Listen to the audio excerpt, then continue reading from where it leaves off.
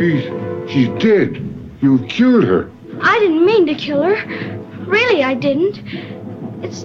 It's just that he was on fire. Hail to Dorothy! The Wicked Witch is dead! Hail! Hail to Dorothy! The Wicked Witch is dead! The broom. May we have it? Please, and take it with you. Oh, thank you so much. Let the joyous news be spread. The wicked old witch at last is dead. Ding dong, the witch is dead. Witch, oh witch, the wicked witch. Ding dong, the wicked witch is dead. Wake up, you sleepy head. Have your eyes get out of bed. Wake up, the wicked witch is dead. She's gone where the mountains go below. Below, below your home. Let's open up and sing. Ding dong, the merry-o. Sing it loud. Ding dong, the wicked witch is dead. Hello and welcome to Stuff We've Seen. This is your host, James Kent, and along for the ride, here he is, the Prince of Hiccups. Jill, how's it going, buddy? Oh, you heard about my hiccup experience, huh? Well, you wrote about it on Facebook. I did. And then you were telling about this guy, the great Dave Sarginian. The great Dave Sarginian. Yeah, he taught me how to cure my hiccups. Yeah, this is weird. So you stick your fingers in your ears Yes. and then you drink water? Yes. How do you put fingers in both ears and then drink water? Like So what I do is I put my thumbs in my ears. Okay. And then I reach forward and pick up the glass with my fingers. And while I've got my and you got to get a good seal when you're plugging your ears. Okay. So you plug your ears with your thumbs and then you hold the glass with your fingers and then you just drink slowly. It works every time. That's amazing. See, if you'd only just given that tip to that girl who hiccuped constantly that time, she might not have got involved with the wrong kids and killed somebody. People look it up. Okay, You know that I'll have to story. look it up. You don't know that story? No. There was this girl made famous that she hiccuped all the time. They did news shows on her and Okay. everything, and she couldn't. Well, obviously you don't have as many friends when all you do is hiccup. Right. Well, she got in with the wrong crowd, and Okay. they ended up. I don't know all those details, but she ended up murdering somebody. Wow. Yeah, they got her involved in something. Oh man, hiccups are such a scourge on our nation. Yeah, so thank you, Dave Sarginian, saving people from hiccup plight. One person at a time. Okay, well, hey, look, just to start the show, I want to thank again the great Craig Wasson for Yes. the two amazing episodes that, we taped it all at once, but two amazing episodes that he did with us. It was just fantastic. Yes, absolutely amazing episodes. Loved talking to that guy. Just a wonderful guy. Great, thoughtful person. And funny. Yeah, well, that's the thing. He's so funny, and his impersonations were just amazing. Like, Yes. I want to know what else he does. So we'll have to have him back on. Okay, so I got a whole list of fun things. Okay. We're going to have a couple of movies that we are going to get to. We're going to feature two new films that are out that we're going to get to later in the program. One will be News of the World, the Tom Hanks vehicle with director Paul Greengrass. And we are going to talk The Promising Young Woman with Carey Mulligan, directed by Emerald Fennell. That one's kind of heating up the film discussion these days. It is. Okay. Oh, you don't know anything. Oh, both these movies, Promising Young Woman, I knew nothing. Are you serious? I knew nothing. That's even better. I knew the title and I saw the poster, and that's it. If this was one of those normal years where we were just kind of diving into end of the year films and people are going to see them, I think there would be a lot of conversation about that film. Yeah. But, it's definitely something that we're going to talk about today. But I want to start off with a little recommendation. Oh. And I do this, well, for the audience, but also for you, because if I just talk it up a little bit, you might be intrigued to watch it. It's a film from this past year, 2020, and I caught on demand, and it's called The Wolf of Snow Hollow. It's a little bit of a sort of a horror dark comedy, and I didn't know anything more about that. There was the title, Wolf of Snow Hollow, and that's all you know. well, I knew that, and my wife likes the horror, and a few months back we watched the trailer for it, and it looked like, yeah, this looks entertaining. And we finally said, oh, we got to watch that. So we did. And it's only like 90 minutes, which is perfect for a horror movie, right? Yeah, yeah. And I really didn't know. I honestly, I sat on the couch sort of going to half pay attention to the movie. Mm-hmm. You know, I'd give it a minute or two, and then I'd probably scroll on the phone while she enjoyed it. And it's directed by this guy named Jim Cummings. He also wrote it. Okay. And he stars in it. Oh, wow. Okay. I didn't know anything about this guy. I didn't know he directed. I didn't know he was in the movie. But very quickly in this film, I immediately was taken by the level of sophistication of the filmmaking for a low-budget film. Oh, interesting. Okay. And the level of humor, the kind of dark humor in the movie instantly made me sit up, take notice, especially the performance by the lead guy who was the sheriff's son. And I'm like, this guy is kind of funny, and he's really interesting to watch. Yeah. And he's deadpan, and I've never seen him before. Who is this guy? And I had to go look up the actor, and that was when I found out it's Jim Cummings, who also wrote and directed it. Fascinating. Okay. This movie also features the very last screen performance by Robert Forster. Oh, really? At some point in the movie, he kind of disappears, and I think there's an indication that his character dies. But they don't really make it clear, and I'm wondering if he just he got sick and couldn't finish filming, so he found a way. It wasn't necessary for him to be in the rest of the movie, but he kind of disappears. Yeah, and I think that's probably what happened. He's amazing in it. The film, to me, is everything I want out of a horror type movie. But it's so funny, but not an absurdist way. Because it's not so much. Yes, there's this thing about the wolf in this snow community, but the guy who's playing the sheriff, he refuses to believe that there could be anything supernatural going on. And it's also, believe it or not, it's a film about male toxicity. Oh, great. And that just the idea of like the werewolf and attacking. Oh, There's definitely there's a lot of subtext going on, and his character. This guy, Jim Cummings, he is a policeman who's a recovering alcoholic. Okay. And his life, he's barely holding it all together. And then this whole werewolf thing comes in, and it just totally wrecks it because he becomes obsessed with trying to figure out the mystery. It is amazing. This movie is so fantastic. I mean, I should have just felt like at the end, I might be like, oh, it was good for I love this movie. Okay, it's next on my list. I've been looking forward to it, so this is a good recommendation. I loved it so much, and my wife loved it so much, that as soon as the film was over, we immediately went to Amazon Prime and found his previous film that he made, that he also wrote and starred and directed, called Thunder Road. Yes, okay. He plays another off-kilter guy, another policeman who is trying to hold it together but barely can, and we haven't finished it yet. We got sidetracked, but it is another really interesting performance.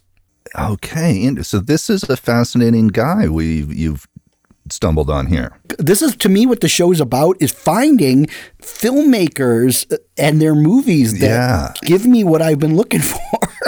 Okay, so this is definitely a guy to follow. He is. I think you're going to like, I don't know. I can't say you're going to like, I'm very curious to hear what you think of this movie. Okay. Well, you will find out on the next episode. Okay. Perhaps. And then we can talk more about it because you'll then have more of a refreshed memory. Yes.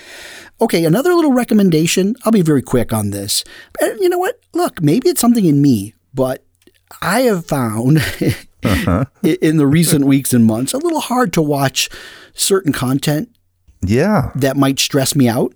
Yeah, I know exactly what you mean. That's why I sometimes watch just total dumbass movies. Yeah, I mean, because there's some films that my wife and I, or shows that we want to watch, and I say, I do want to watch this, but I can't right now. Yeah, I just don't have the emotional bandwidth to include that. I guess I've been looking for something that just, makes you feel good. Yeah. And maybe talks about sort of the niceness in human condition.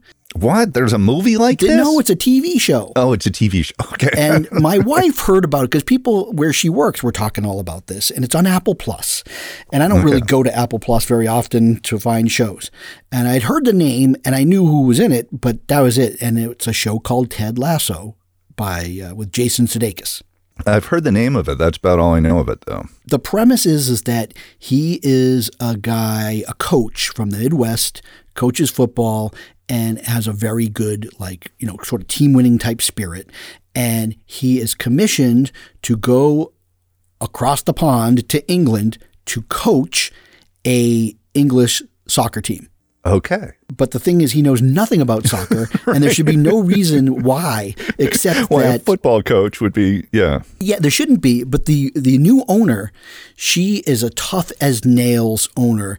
She's going through a terrible divorce with her rich, obnoxious ex-husband, who was the owner of the team, and it was his pride and joy. Oh, and she gets it in the divorce? She does. And so she decides that she wants to ruin his dream. And so her first step is to hire. So it's like the producers. Kind of. But the problem she doesn't expect is this Ted Lasso guy. He has this infectious quality of just plain niceness. Okay, right. And so he wins everyone over and figures it out. And you'd think that would get boring, but I got to tell you, it was warming my heart because he's so genuine, so funny, so down to earth. But there's sort of like a, behind the scenes, he knows that just loving people, believing people, and showing them kindness is a way to bring unity and bring, teammanship together. And so we've really enjoyed the past few weeks diving into this 10-episode series. Okay. And I really just think that, if people are looking for something that's just going to make them feel good. People are looking for that. Ted Lasso will make you feel good. I've read articles about how, for the last year of the pandemic, that really that's the kind of content that's doing well. The depressing stuff is not getting as many streamers. That's interesting. Yeah, and I don't know if it wasn't for the pandemic, would I have? I had obviously heard about this show, but I didn't even know what it was about. My viewing experience is affected by what's going on in the world. Yes. And so, sometimes I think it's weird when I watch a show and they're not wearing masks. Oh, that's a whole nother episode. We could talk about that because it's a whole nother episode, it is weird. But and then we're going to talk about news of the world, but you totally think about that in terms of what's going on these days. There is some subtext in that film, for sure. Actually, I would say that to me, that's some of the most interesting parts of that movie. Yeah, I would agree. Yep. So now this is one of those things, I call it the plate of shrimp, which is a term yes. from Repo Man. Yeah. I witnessed this happening earlier in the week. Yeah. So there's a film. It's a big favorite of mine, Master and Commander, yes. The Far Side of the World. Love it. I just think it's a perfect movie, honestly. Yeah, it's fantastic. I've watched it many times. I don't have a single flaw in the film. I would agree. Top to bottom, this thing is just perfect. And yet it wasn't a big hit. No, it didn't. And because I was really hoping for a sequel. Me too. That's what drives me mental, that there's no sequel. Yeah, and they had planned sequels. I know. But you can see that the production must have cost a fortune, and it did. Oh, yeah. Because everything's on the screen. And it's funny because just that summer, sailing movies and pirates and such were big again because Pirates of the Caribbean became the sleeper hit.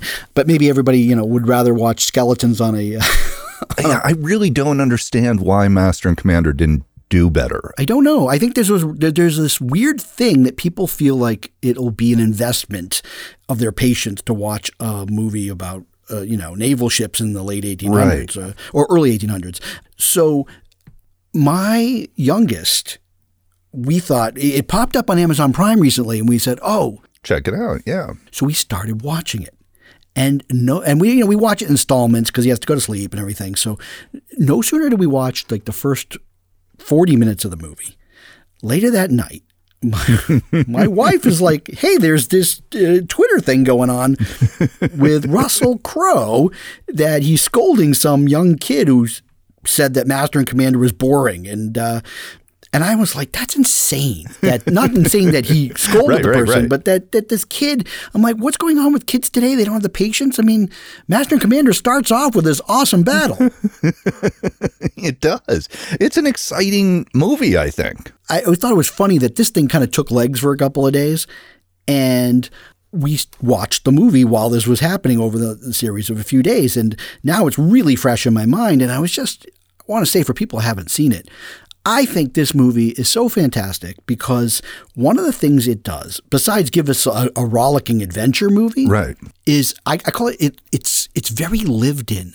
That's a good way to put it. Yeah, because you feel you are back in time, because I've never seen a movie set on a ship before that has such amazing detail of the processes Right. and what the people looked like and the ages of the people. Yeah. Everything about this movie, I don't know how accurate it is or isn't, but it feels so authentic. I think it is pretty, it's based on those books. Yeah. And that guy did some serious research. And I just, to me, this is Russell Crowe's best performance, for me anyway, Interesting. as Captain Jack Aubrey. I think he puts in a lot of stuff. I mean, sure, maybe there's not as many emotional arcs that have to go on, but I just feel like there's a lot going on with this character, and he's able to kind of disappear into that role. Okay. Yeah. His relationship with Dr. Stephen Mataron, which is played by Paul Bettany, is such a great. Oh, yes. These two men and of different sort of beliefs. One's more of a ship captain traditionalist, and the other one is sort of a scientist. And they kind of match wits, but they have a real camaraderie and a respect for each other. It's coming back to me now. It's been a while since I've seen the movie. So the one Russell Crowe performance that I think would give Master and Commander a run for its money is The Insider. It's an interesting and complex performance, but it doesn't have a lot of emotional range. The Insider? Yeah. Oh, I disagree. I think He's very reserved. Yeah, but that's what's cool is that there's so much emotion going on underneath in that with this really reserved character, I find.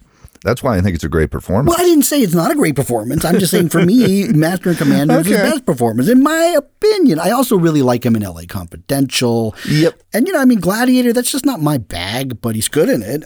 But I would rather have seen him win Best Actor for Master and Commander than for Gladiator. And the real crime is he didn't even get nominated for Master and Commander. I know. And I'm not a big fan of Gladiator. No, but we don't need to talk about Gladiator. We can continue talking about Master and Commander and this amazing Oscar-winning cinematography by Russell Boyd. Oh, yes. I mean, you said lived in, but you know what? The impression that this movie, these are real boats. Well, that's the thing is, I know there's got to have been special effects somewhere, but like... There are, but it doesn't feel like, okay, Gladiator, you can see the special effects. Exactly. And in Master and Commander, if they're there, they're invisible. It feels like two boats are firing cannonballs at each other, and it's insane. Yes. And there's a battle at the end that, just rewatching it again, it's fantastic. There is so many fascinating things that happen in this movie about the way that, the superstitions that existed on the boat. Right. And the way people felt luck would change. And what's really interesting is that there's this one guy who is just not in command of his people on the ship, and they give him a really hard time and they blame him for all the things. And, he kind of, it doesn't go well for him because of that. And as soon as he kind of meets his fate, it seems like that the tide is turning for their luck and they get the wind back in the sails. However, just a couple of minutes later, something happens to the doctor on board, and it just shows you that, weird set of luck. It has nothing to do with one person or anything. Right. And then that features one of the scene is so fantastic where Paul Bettany has to do an operation on himself. Oh, I'd forgotten about. Yes, that is an amazing scene. And they have to hold up a mirror. Right. And he has to look at it and has to think about having to operate backwards. Yeah. And he does that because the only other person who could do it, he is so bad that basically Paul Bettany is looking and he's like, no, I'm going to do it. I'm going to do it. I would die otherwise. And you see Russell Crowe, he can't even watch while he's holding the mirror. But at the same time, this is where I think is such a great performance, is you see on his face, he doesn't want his friend to die because it's the most important person on the ship for him. Right. And that he keeps wrestling with duty, and whereas Paul Bettany wants to be on the island at the Galapagos so he can study. Right. And he feels bad that they didn't do that. And then Paul Bettany gets shot, and now to recuperate, they go back to the island because Russell Crowe realizes that his friend is more important than the duty to chase the Acheron. Right. And of course, then magnificent things set up the final climax, and then even the ending. It ends on such a perfect note where the chase has to go back on, and for very interesting reasons. And there's just this great battle of wits between Russell Crowe and Paul Bettany, and the way that they play together, the violin and sort of the fiddle and the bass throughout the movie. It's just, again, this whole movie, I love it, love it, love it, love it. So 21st century masterpiece. Came out in 2003, right? I know. It's hard to believe that it's going to be 18 years this coming fall. Okay, so we're almost ready to talk about our big movies. You got a few others on your hit list here first? I do. I want to confess, I've only seen a half an hour of this film, but I want to mention it because it's a little bit of a gripe that I've been talking about. Okay. And it comes up again. And I think it comes up again with one of the films that we are going to talk about a little bit. And my gripe is this moving camera issue, where nobody wants to just put that camera down and frame a goddamn thing. Yeah, it's okay. This is something I've been complaining about for a long time, which is just, I don't know, just steady cam it.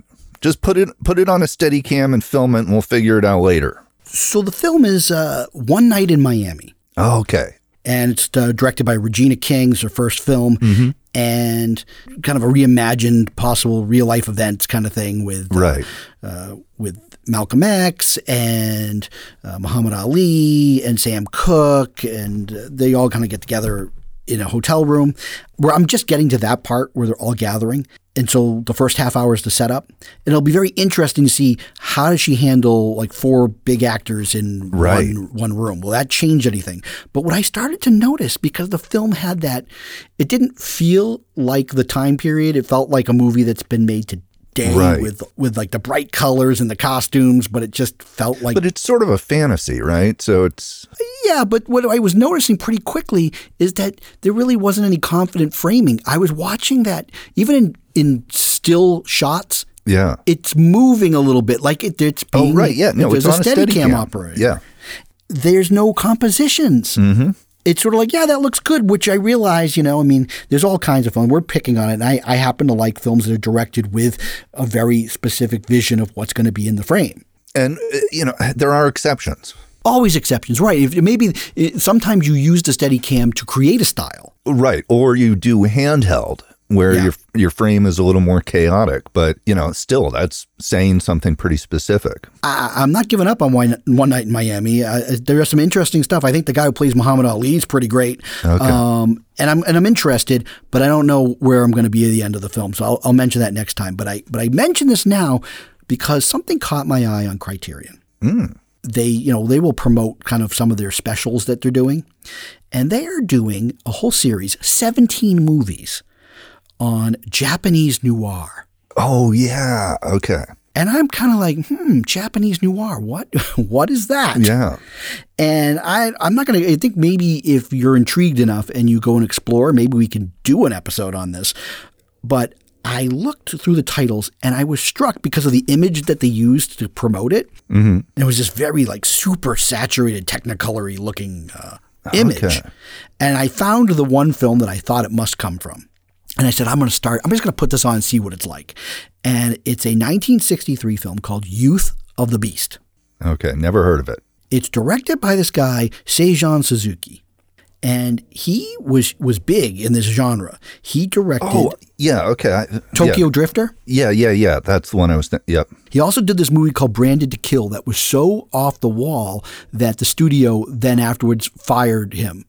No more contract because it was just so out there. Really? I have not quite finished Youth of the Beast, but I am floored by this movie. Okay.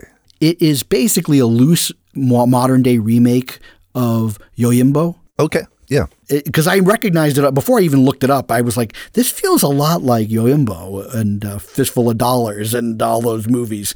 So that's intentional, though. It's inspired by somehow. It's definitely intentional. It's fascinating is it stars this guy, Joe Shishido, who just passed away, by the way, this past year at 86. And so and he's really weird looking. And I say this, he's got these huge chipmunk cheeks. All right. And so I'm reading up on this guy, and it turns out that this became his trademark. He was this Japanese actor who was tired of getting like second-tier roles. Uh-huh. And he wasn't getting recognized. Like, he was just sort of another face in the crowd. On his own, he went and got plastic surgery. What? And got like early 60s cheek implants. What? And he had such a bizarre look that he ended up getting all these job roles as heavies and stuff. That is amazing. Yeah, so for that alone, you got to check this movie out. Okay, which one was that? That was... Well, he's in Youth of the Beast, and he's also in Branded to Kill. Okay. He may be in some of the others. I did watch this 16-minute introduction that Criterion did to the whole series, and it's really fascinated me because just like the noir films that came out in America post-World War II, there was what I guess a lot of people don't really think about, but after World War II, there was a U.S. occupation of Japan for several years while they set up their new government. And so these have a little bit of a commentary on that. Oh, right. Some of these films, and they also are very sort of highly stylized in sort of trying to copy like American gangster traditions and things. Right.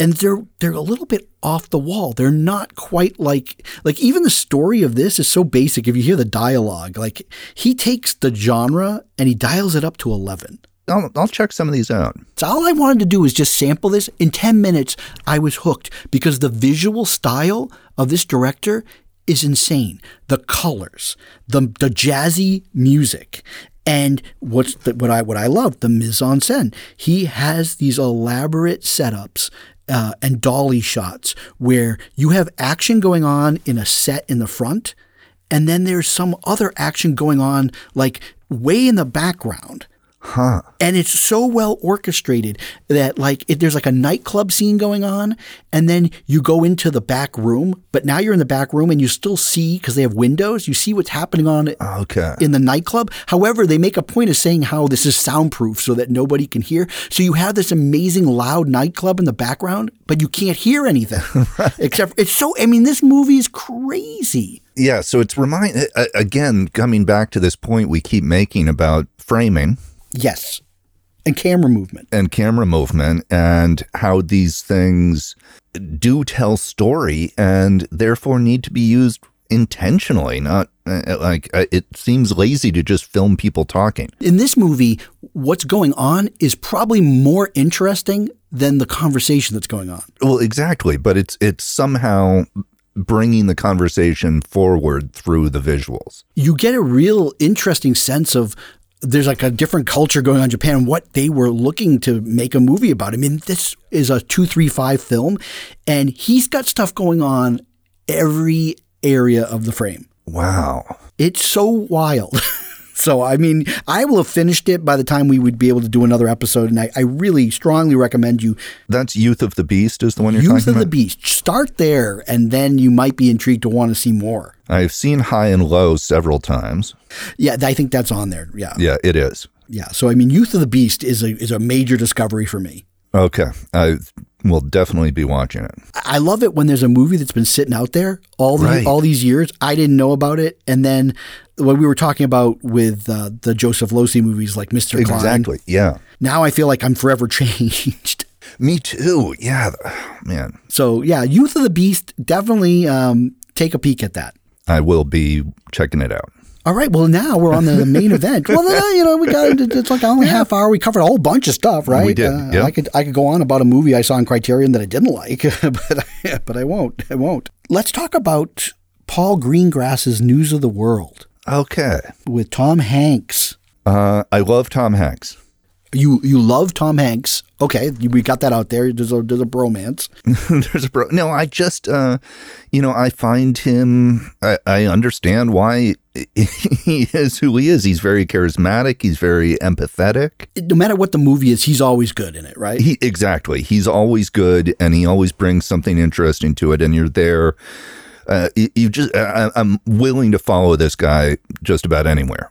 Yeah, that Mr. Rogers movie, while I don't like the conventions around it and the side story is really not very good, damn it, every time that Tom Hanks is on screen, he doesn't really even look like Mr. Rogers, but he finds a way to embody him, and he really makes that movie worth watching. Yeah. Well, yeah, that's one of my first thoughts on this News of the World movie. Now, I knew nothing about this going in. This is all I know. I knew it was about a guy who reads news to towns post-Civil War and that somehow he has to bring some girl somewhere. That was all I knew. Yeah, that's more than I knew. I did know, unfortunately, due to a social media post, I knew that he was ex-Confederate with a heart of gold.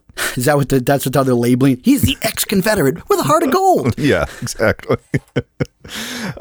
And that, maybe there's some I don't know. There's some people have some issues with that, I guess. This is how I look. And I actually thought it was more fascinating that he was an ex-Confederate because his character seemed that he was more of a soldier and he was living in Texas and he was doing what he thought was his duty. But that whatever happened to him during the Civil War and then things that happened in his personal life at the end of the Civil War, they forever changed him. Yes. And he didn't like it.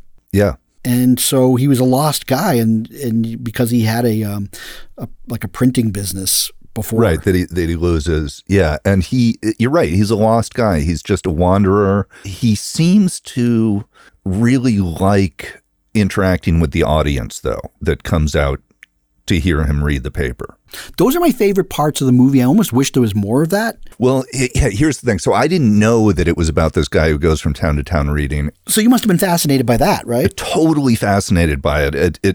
To me, that's the really original and interesting part of this movie. And I wish there had been more of it. I do too. There's the one sequence where they go to this county that's kind of been taken over by this, I don't know how you describe him, this Mad Hatter. And there's a scene there where there's conflict about him reading the news. Yes. It's really interesting because these people are completely cut off from the world and have their own newspaper that idolizes the guy who runs the county. Right. They're very isolated, and he basically gives them what he wants them to hear. When he started in on that, I thought maybe it's going to be some kind of political thing that's going to turn people against the guy, but it wasn't. He's just telling a good story. Yeah, but there's a little subtext. I think he was looking at, There is some subtext. There's definitely, he brings in some subtext, but then, that sequence just sort of ends very suddenly. Well, this film, I don't want to say it's paint by numbers, but it definitely hits those beats that, it's like what a post-Civil War road trip movie is going to be like. Exactly. You can pretty much go down the checklist. It was kind of reminding me of 1917. Mm-hmm.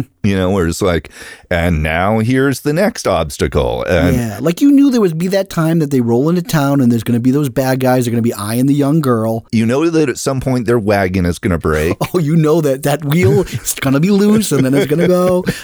Now, not to say that those scenes, though, weren't well done. No. It's a satisfying and enjoyable movie. It just doesn't really transcend into greatness. And of course, that's what happens with any of these movies that come out at the end of the year. There's that expectation that whatever's being delivered is going to somehow transcend. So you judge it unfairly a little bit because you were expecting more. Yeah, and that's really how I felt about Midnight Sky. Are we back on that? That transcended into awfulness. Yeah, that was into awfulness. But so I don't know what my expectations were for this movie. I'm not generally a big Paul Greengrass fan. Oh, intriguing. Yeah. You didn't like Captain Phillips? Didn't see Captain Phillips. Well, you come on now, dude. Yeah. That is you know what? That was a movie for some reason I resisted seeing in the theater. Okay. Even though I loved United 93. And that movie is so intense. And Tom Hanks is fantastic in that. Okay, I'll check it out. Yeah. Yeah, that's actually one of Paul Greengrass's best, I think. Okay. So, yeah, I mean, the real issue with News of the World is that it's a road movie. I don't know why I should feel this way, but when I watched this movie, I did have to ask the question, since it didn't cover any new ground for me. I said, well, what was the purpose of making this? Even though I liked it, I didn't love it, but I didn't love it. I liked it. I enjoyed it. And, when I got to the end, I had a lot of different feelings about how I thought it might or should end. Yeah. I'm just going to give away the ending. Ouch. I'm not totally giving away. I'm going to say this. It goes for the upbeat ending. Yeah. And it could have easily been heartbreaking and bittersweet, but it goes for the happier ending possibility. Yeah, which maybe also lends itself to, again, my question is, what was the purpose of this movie? Well, I don't know what it was. I did like it. And I really liked the girl, which I don't usually like little kids in movies, but Helena Zengel, who's a German actress. yeah, she was great. She was great. She actually reminded me of Linda Manns. Oh, yeah, I can see who that. just Yeah, passed yeah, away yeah. last year, and she was in Days of Heaven. But she had this her eyes were told a lot Yeah. when yes, she couldn't talk very much. No, but she really, and when she did talk, the way she struggles with English, and it was a really good performance. But this movie did make me think. Oh, It made me think of Midnight Sky. well, you know what? I mean, maybe because it was that young girl, but yet Exactly. unlike Midnight Sky, it didn't go for those, hey, let's put on some sappy music and have a funny moment together. Yeah, so it's like this movie could have been incredibly corny. It did have the banjo music. Can't have one of those Western movies without that banjo stuff. Yeah, and you're like waiting for I'm like, when is there going to be the scene when she meets up with the Native Americans again? Here's another thing. This is going to bring me back to why did I even mention One Night in Miami? Yeah. I had a lot of issues with the cinematography by Darius Wolski. I did too, but very mixed feelings. At times, I thought it was great. Well, so lighting wise, at times, especially the night stuff, The where it night was like stuff, yes. it had a really cool look. Yep. But then there were two things that bothered me. And some of this is the Greengrass's fault. Right. He is a guy, when we were talking about, steady cam and movement. He's a handheld kind of guy. He's a handheld kind of guy. This is a movie that really should not be over steady cammed. Correct. And sometimes it was okay, and sometimes it was just like, it just felt like, I don't know, it didn't fit the style of the movie. And I think you're right. The night stuff and the stuff with him reading, all of that stuff, it's the stuff in the wagon that to me feels loose. Well, there's a couple of things that really bothered me. And this is like nitpicking, and somebody that's listening who I guess knows us by now will be like, what? But there are two ways for a lens flare to be shown on screen. And there's the purposeful lens flare where it's done for style. Right. And then there's the lens flare where it actually looks like a bad mistake and you want to fire the cinematographer. Right. This one features the latter. It does. There's that shot out there in the middle. Maybe they couldn't find a way to not get the lens flare, but I was like, are you kidding me? This is this bad. You know what I'm talking about. I know exactly. I had the same reaction when I saw that shot. I was like, what? It didn't belong. I mean, so you have to really, when I see those things, I'm like, this is unacceptable. I feel like all the stuff in the wagon is not shot with much, I don't know, it's just not well composed. I guess it relies on the performances entirely in those moments. But I also had trouble with, it kept going to these like big aerial shots. Yeah, there was those swooping, yes, I know exactly what you're talking The about. swooping aerial shots, right? And then it would be close on them in the wagon. That's exactly the problems I had. I was thinking that those swooping shots and then, those lens flares, which if it was Conrad Hall shooting it, there would be a purpose to the lens flare. There would be a purpose to the lens flare. Yeah. Okay. I wonder if this goes back to your original point, which is what is the purpose of this movie and why should we care? And I think that maybe sometimes the filmmakers didn't exactly know what the purpose of a scene or shot was. Yeah, I mean, that's where I started asking that question of, it's getting hard to distinguish if the pandemic wasn't happening, which Right. of these movies would actually show up in a theater or not? Right. And I'm like, would this be a theater movie? I don't know anymore when they don't seem This would be a theater movie. I guess it would have been, but I don't think it would have looked any better. And it's just got, positive, but not overwhelmingly positive reviews. I mean, sometimes I'd rather hate a movie if I can't love it, but this one I just couldn't really. Maybe if it wasn't Tom Hanks, I'd hate it. I really did enjoy him. I enjoyed his character.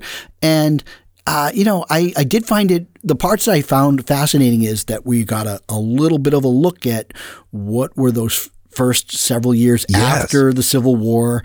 Things were kind of a mess, and there's a lot of issues that it only kind of skirts the surface of, but I thought they were fascinating, and I think it's interesting. The town crier idea the fact is, a lot of people didn't know how to read. Well, exactly. Yeah, this was the only way to find out what's going on in the world. So I really wished it's like it was rushed in that he met up with the girl and her situation way too quickly. Yes. And there wasn't a lot of interesting plot development to get to that part. Well, the movie doesn't really have much of a plot.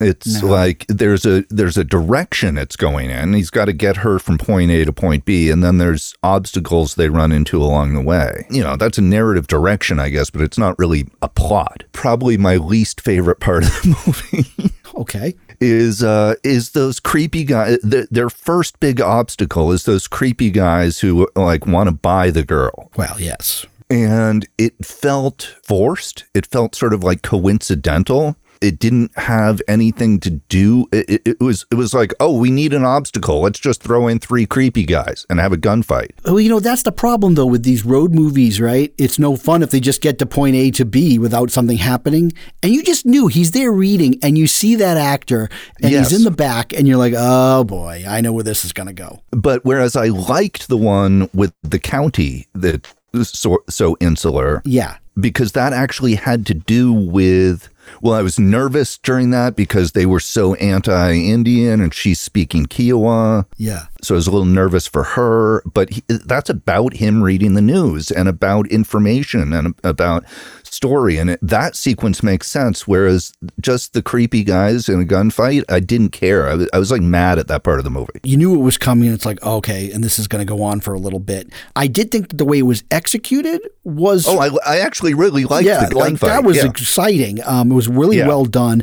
It gave an opportunity, though, for Tom Hanks and the girl to form a bond. Yes. Because after that, she really looked at him as somebody that she could trust and a protector. Exactly. Yeah. No, it was an important thing in terms of their relationship. I just felt like the way it was introduced in the script seemed too random to me. Yeah, except that, hey, look, the Wild West was a wild place and there was a lot of bad things. And I think that there was probably a lot of reality in that there's guys that would like to buy a young girl and God knows what would have happened to her, right? I think they make it pretty clear. But I mean, this was, hey man, the West was no easy place to make it out of their life. So, no. I mean, look what happened to the poor girl, right? He leaves her for like a week and then she's like tied up to a stick like a chicken. Yeah, that was horrible. When you watch a film like this, fair or unfair, compare it and go watch the Coen brothers' True Grit. Yes. And you really see how things can be handled, because that is just, to me, a masterclass of how you handle a similar material. And my issues with this movie are largely, well, I don't know. Never mind. We tore apart the cinematography too. That really bothered me. Okay. The next big film that we are going to talk about is Promising Young Woman. Yes. And first thing that I thought was very fascinating is that it's written and directed by a woman named Emerald Fennell. And that's a kind of a cool name in itself. It is a very cool name, yeah. And I'm like, who is she? Well, I'm a big fan of the show The Crown on Netflix. Yeah. And she plays Camilla Parker Bowles. And that's how I knew her. I didn't know that she was also the showrunner for the Killing Eve and other things. So that already was fascinating that she, was making this film. And male, female, I don't care who's making the film. I'm just curious as to what is that film going to offer me. Right. But since in the last few years, there's definitely been a lot of awareness on women film directors and are they getting, the due for the Academy, et cetera, since those are getting judged that way. Yeah. If I look at a movie like Promising Young Woman, I say, is there a difference if this movie was written and directed by a man? This, to me, is definitely a case where what I watched could not have been written and directed and been the same type of movie if it was a man. Totally agree. A woman makes all the difference in how you view the film. Yes. We've talked about this before, like the male gaze, right? And like how male directors can sometimes over-sexualize things in a weird way. Yes. And that doesn't happen here. In a weird way, in every aspect of this movie, this film in its entirety, there's the film that you get, and then there's the film that it's really about, and it's a commentary on how men view women. Yes. How women feel about that. Yes. And how they've been treated. And also taking in events over the past several years. Mm-hmm. And this is a film that's built into this revenge movie that is very complex because the lead character, played by Carey Mulligan as this character, Cassandra, is so complex Yes. in her own moral culpability, I guess. Like I said, I went into this totally blind. So I didn't know what was going on with her at first. That's very interesting. Like, I didn't know that there was revenge or anything. I didn't know any of that. I didn't know what the backstory was. And so it was like slowly revealed to me over the course of the film. But at first I was like, is she a psycho? Is she like... I knew only a shade more than you did. I didn't know anything. So to me, the way the whole movie unfolded, I was surprised because I really didn't know where it was going to go. Exactly. And it keeps going to kind of interesting places. And yeah, and I kept thinking, oh, how is this going to work? How is this going to go somewhere? And, there's times when it's almost like, here's the other thing is that for some reason, my expectation was that this was going to be kind of like a horror comedy. Oh, that's weird. I didn't know that there was any social commentary. I didn't know. No, I was expecting something completely different. With expectations that, fair or unfair, you didn't know what you were going to get. What were your impressions of this movie? I'm a little conflicted on parts of it. Interesting. Overall, I think it was pretty great. I really like her performance. I think the movie is saying some interesting things that need to be said, and it's doing it in a way that is dramatic, not preachy. Right. Right. And yes, it's kind of a heightened reality a little bit. But yeah, I feel like it wasn't telling me how to think. It was showing me what the world is like you had just said, for how women feel about the way men take advantage of them. What's interesting is that there are movies that you can say enjoy more than a movie like this. But what makes a good movie a great movie?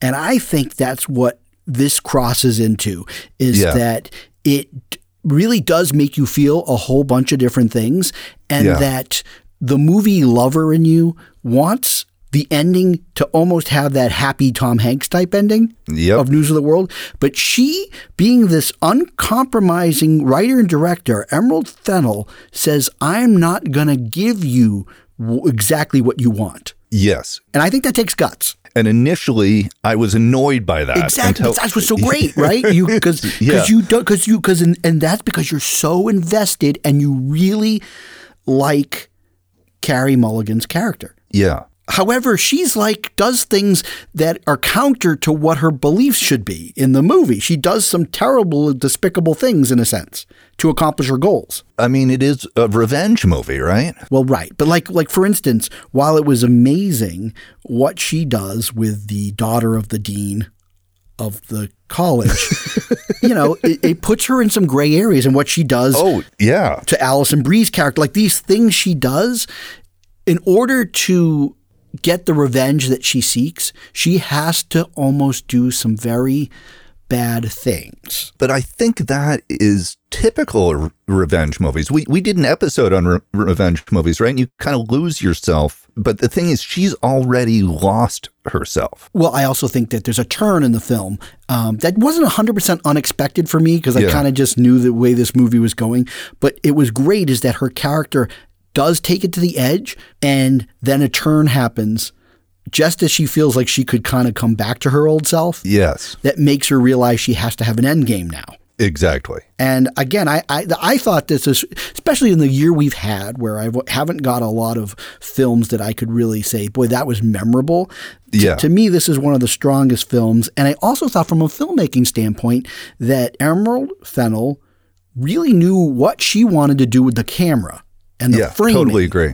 And so there's these little things but just like from the set design and the colors and the costuming, everything is very well decided. It's done with intent and thought. Here's a very interesting thing, and this is where I think the very interesting commentary that Emerald Fennell makes. And this is really where, again, we think of an auteur. I think she really is the full author of this movie because totally she agree. wrote it and directed it. I mean, obviously a lot of respect to Carey Mulligan, because I just thought her performance was flat out amazing. Yeah. But what I really liked is that Carey Mulligan's character has to wrestle with this fact that she kind of obviously has this really dark vision and thought about men because of what they've done to her in the past and kind of how she lures men in bars and just she has no faith in them, right? So she meets somebody that she has now finally going to have the faith. And it is very slow. It's very slow. She's very careful and cautious. And I think, that was great. It like shows, how shut down she's been. And it's just, she's trying to slowly open up a little bit more. It offers up something I think that is why it's such a great movie, in my opinion, is that this moral dilemma.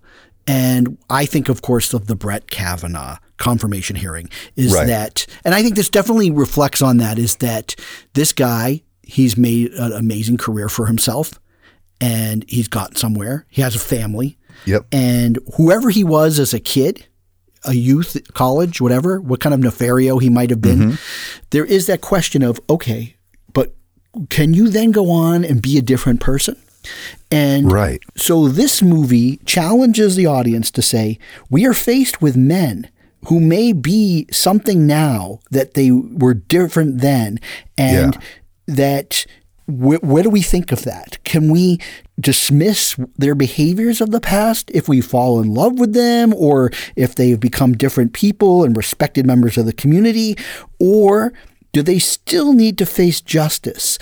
And I think that Carey Mulligan's character has to wrestle with that. And she, I think, does believe that there needs to be some sort of justice, some sort of consequence for this. She absolutely does. Something has happened to her friend, that lifelong friend. And the fact is that while all of these men have been able to go on with their lives and have great careers and have changed and like, oh, that was just my youth. Well, her friend was destroyed. Well, and I think, what's really interesting thinking about this right now is the Alison Brie part that we were just talking about. Yes. Because that's the one where where she's taking revenge against a woman, not a man. And it's because the woman... Well, also she does that with the dean, Connie Britton. Yeah, she does it with the dean too. Yeah, those are sort of the two women. Some of the consequence she's bringing is just truth. Right. Like she's just pointing out to the dean what's wrong here. The way it's done is so amazing and it's so enjoyable.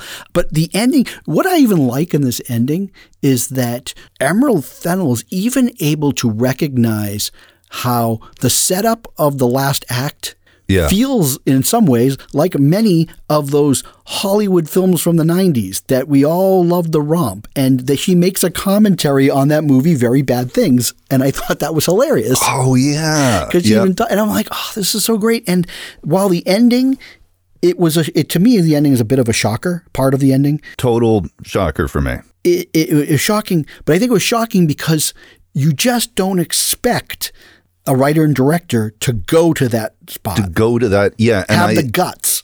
Yeah, and it really is, it's shocking. Yeah, I mean, so it's a thing where I know people go in and everybody likes that awesome revenge film where you can feel and stand up and applaud.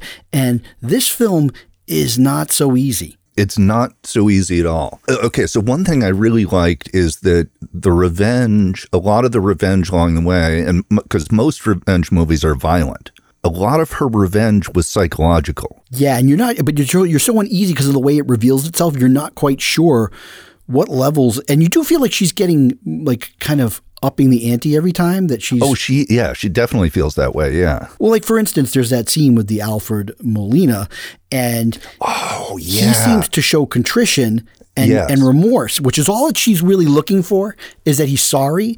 Exactly. But then she gets outside of the apartment and you're not sure what was going to happen, right? Oh, I think you're sure what was going to happen. Well, I don't know. I mean, you don't know what was it that guy was going to do. Right. Yeah, you don't. I don't know.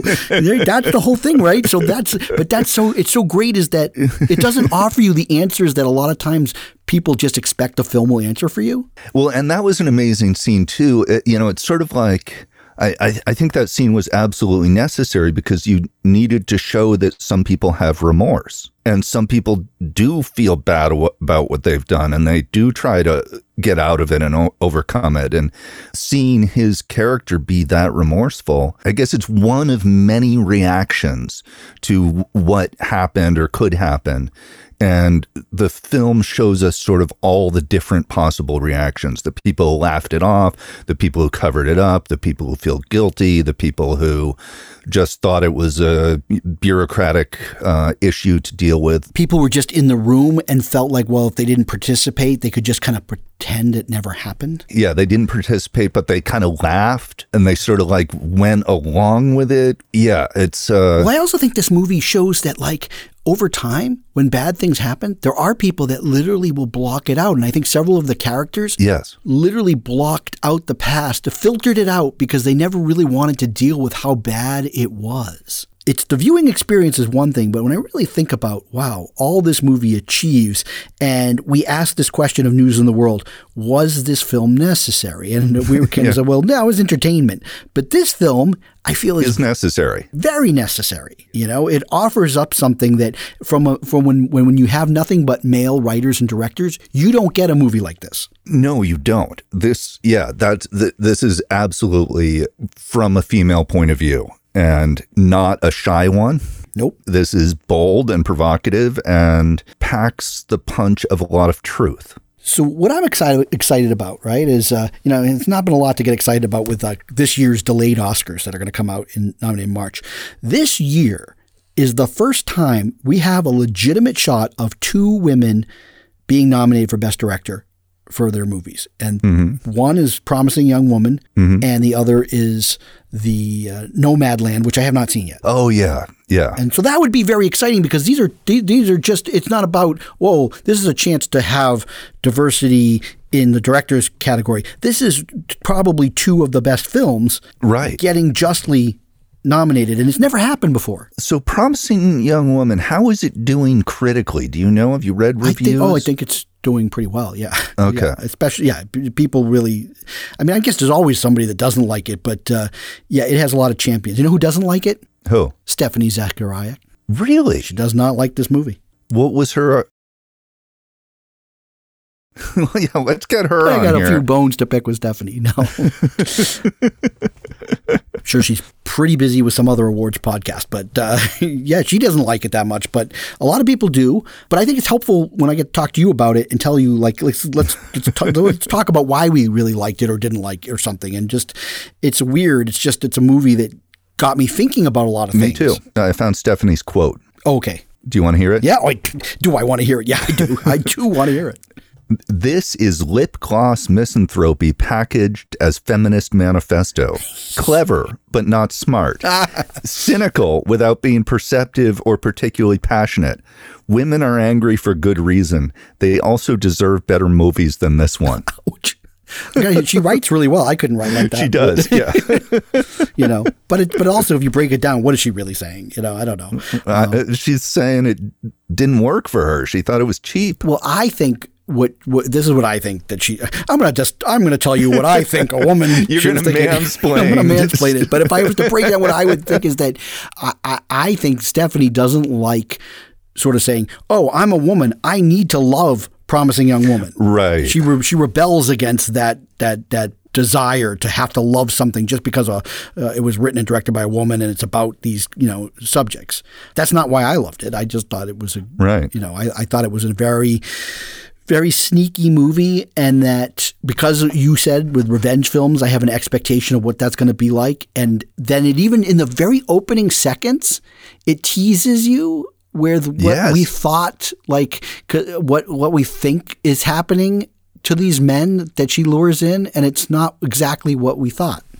Well, I think that's really important. Like in the first one, it cuts before you see what happens. Yeah. And then it just cuts to her like making a check mark in her notebook. And I was like, what? Is this a serial killer movie? Yeah, what is going on? So it was very fascinating. Beyond all this, Emerald Fennell was creating something where she says, hey, fellas, next time you're in a bar and you see that person drunk, maybe you want to think twice because you just don't know. And I love that. I love that. That, it might put something into the psyche of these men that. if a guy watches this movie and he feels like it's being a little sexist against guys, well, you know what? Guess what? This is how women feel like through the history of cinema. I certainly did not feel that way. I felt like, yeah, this pretty much is exposing, the way a lot of men behave. I also love the title, which is you get a little bit deeper understanding that it's a takeoff on that incident that happened where the poor girl was raped and basically when they were defending this guy was the idea is that we don't want to destroy the career of this promising young man. Right. And then here's a story about a young, promising young woman whose whole life is turned upside down. And then it also subsequently destroyed her friend, Carey Mulligan, in a way. Yes. And I also love that scene with Molly Shannon, who played her friend's mom. And it was like really worried about her that this Cassandra cannot move on. Right. That she's become obsessed with this over the years and she's just not getting on with her life. Which is true. Yeah. So to me, it's like, wow, this movie has so many things going on. Well, it's really complicated. It's not just like an easy answer to any of this. No. It's about trauma. It's about grief. It has a lot of emotional layers. And it's funny at times. Yeah. I mean, it's not a comedy for sure, but it definitely not a comedy, but it definitely has funny stuff. Tonally, it's not dark. I mean, the stuff it's dealing with is very dark, but it doesn't like try to, oppress you with negative feelings or. But let's put it this way. I cannot wait to see what the next film that Emerald Fennell does. Absolutely. Totally agree. Yeah. You got any other last tidbits or anything that, things you're looking forward to watching or any of that other stuff? Well, just the things you said today. Youth of the Beast. I am looking forward to Frederick Wiseman's City Hall. I do want to watch that. Yep. But it's, a 4-hour documentary, so I'll definitely be watching that in pieces. I know, if they only had part 1, 2, 3, and 4, you binge it. But when it's 4 hours, you're like, what? Exactly. I don't know why it isn't. It's not like it's coming out in theaters. I know. It's a strange thing, that psychology. Like, for instance, over the weekend, Netflix had a 4-part, and so it wasn't quite 4 hours, but it was. But we binged the whole thing in an afternoon. Was on The Night Stalker. Oh yeah. But exactly, I binged that in an afternoon, and it would be much easier to But if they said Night Stalker, it's 4 hours. I'm like, I can't watch that right now. I can't get into Which is why I think it was smart that Netflix did with Tarantino's Hateful Eight. They broke it up into parts. Yes. And it was interesting because they could put a few extra things in there and stuff, but it actually worked as a multi-part thing. Well, sure. That's the way you're used to watching stuff that's over 2 hours. By the way, as we are parting there, speaking of Tarantino, he's our next guest. No. No. I would love to have him come on. You never know. Sure, right? sure. He's welcome on the show anytime. It'd be so fun. But my son, the oldest, is a Tarantino fan. Yes. Anything he watches of Tarantino's he likes, and he's now realizing he's close to seeing all the movies. Oh. We want to he wanted to finish up watching him on Amazon Prime. Reservoir Dogs is on. Oh, okay. And so he'd never seen his first movie. Right. And my wife had not seen it since she was in college. Okay. I watched it a couple of years ago. Yeah, I watched it a couple of years ago. So I watched it again. It's funny, this is a movie you can really watch. And, this is as low budget as it comes. Yeah. And it's first movie. But even then you see that he had a command of what he wanted in the frame. Absolutely. Yeah. And you talk about a movie that's like, except for the flashbacks and things, which was smart to kind of keep pulling it in so it didn't feel like just one set the whole time, is that he figured out how do you film and edit actors in a scene, in a setting where it doesn't just feel like a play. Exactly. Yeah. In a small set, and how do you make that cinematic and tell the story through the visuals? And he totally does. I can see where good things happen for that director. It's amazing. Like Reservoir Dogs had such an impact when it came out. Yeah, and it was funny when it came out. It was only in a few theaters. It didn't do well, but like instantly, as soon as video, it had a cultural impact. Yeah, and people were talking about, it got attention. People were talking about it. It was, it was an independent film that got a lot of time. And almost immediately after it came out, Tarantino was on Jay Leno. It's funny. Before it came out in the theaters, I watched him on that. It was because I was so fascinated because I guess his name, I was like, Quentin Tarantino. Who is this guy? I want to see what he looks like. And he was promoting the movie and I watched that. Yeah, I watched it too. And it was really, I mean, that's a big deal for like an independent low budget film director to go on Jay Leno. Like, I don't know how they worked. I don't watch these late night shows, so I mean, Emerald Fennell could be all over the place, and I wouldn't know.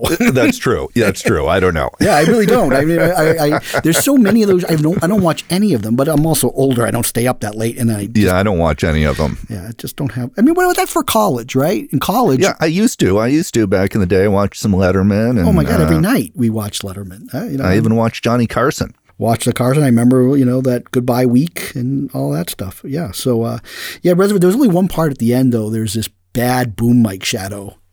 Oh, there is? Okay, I don't remember that. Funny, yeah. You can see it. You're like, what's that stick that's kind of bobbing up and down? And then at the very end, you can see it actually get yanked up and you see the top. But, I'll forgive him for that. It's a low budget movie. I'll forgive him for that, yeah. So, yeah, I saw that. And then, of course, I mentioned at some point during the show, there was this bad movie. It's on Criterion. And I was just curious as to why it was being promoted. Like, what is this? Right. And I feel like it's the kind of movie that you might stumble across and watch. So I'm kind of giving you a warning not to. It's called Always Shine. Never heard of it. On Criterion? Yeah, it's from 2016. And I'm like, well, what's this? Criterion showing it. And I think the only reason that they honestly put it on there is because it was directed by a woman named Sophia Takal. And they thought, well, they're featuring women filmmakers, right? This is a movie that's not very good. Okay. It's basically like two actresses. And the reason why I want to watch is I like the two actresses, Caitlin Fitzgerald and Mackenzie Davis. Right. I don't know if you know who Caitlin Fitzgerald is. I don't. She's been in a lot of stuff, stuff that I've watched that you may not have watched. But I always like seeing her in a film, or a TV show. So I thought, I'll watch this. And they play two not A-list actors. They're like, one's maybe a B-list, does a lot of horror movies, and then the other one is just like, taking short films, whatever she can get her hand on, trying to make it in the door in Hollywood, and they get together for some like girls' weekend up in Big Sur, and one's so jealous of the other one that things go horribly wrong. Is there a story? Not really. It's like then something happens, but it happens too early, and then there's another like 25 minutes that kind of go into a weird direction that doesn't make any sense. And at the end of it, you're really like, what was the purpose of this movie? I guess this is going to be a new question for us going forward. What is the purpose of this film? Did this need to be made? Well, like News of the World, you can actually see where, like, it's got a full, complete story and, people who like that kind of thing. This movie, I really was left going, what was the point of this movie? I'm not watching it. I'm heeding your warning. Well, but if you watch the first 10 minutes, right, it's kind of set up in a way that's intriguing. It looks like, hey, maybe this is going to be about something that could be very interesting, a psychological battle between these two friends that are kind of in rocky ways. But then afterwards, you're like, okay, I don't understand what the point was. And then there's an actor that shows up that's kind of weird and creepy looking towards the end. And I'm kind of like, why the F is this guy in the movie, right? And then I find out that he's the writer of the movie. So he put himself somehow in this film, and it really... And he doesn't need to be there? No, and then the whole part of this film, it's just a weird movie. Maybe it's an exercise. If you want to see something, and maybe you can tell me what the point of the movie was. Okay. I need help on this, quite honestly. Always Shine. But I love Mackenzie Davis, and I like Caitlin Fitzgerald, but can't get behind this. All right, well, that has been fun. Yeah, we should wrap it up. Yeah, probably. I was just waiting for it to hit the 90-minute mark. Then I know we've completed the show. No, I'm just kidding. All right.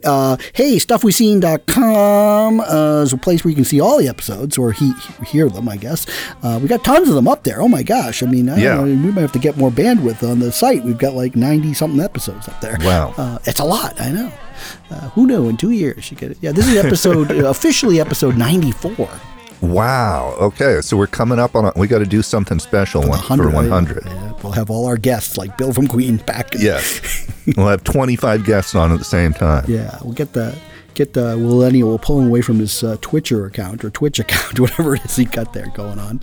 All right. And feedback and stuff we've seen. Certainly, send us a note. Tell us what you want to hear. And tell us how much you loved News of the World and are mad that we weren't huge fans of it. Or how much you hated Promising Young Woman and that we're wrong. Tell us we're wrong. Yeah. Or, hey, Always Shine is the best thing I've seen on Criterion. Why are you bagging on poor Caitlin Fitzgerald and Mackenzie Davis? We love them. I love them too. I just didn't love Always Shine. All right. All right. Bye-bye. Bye.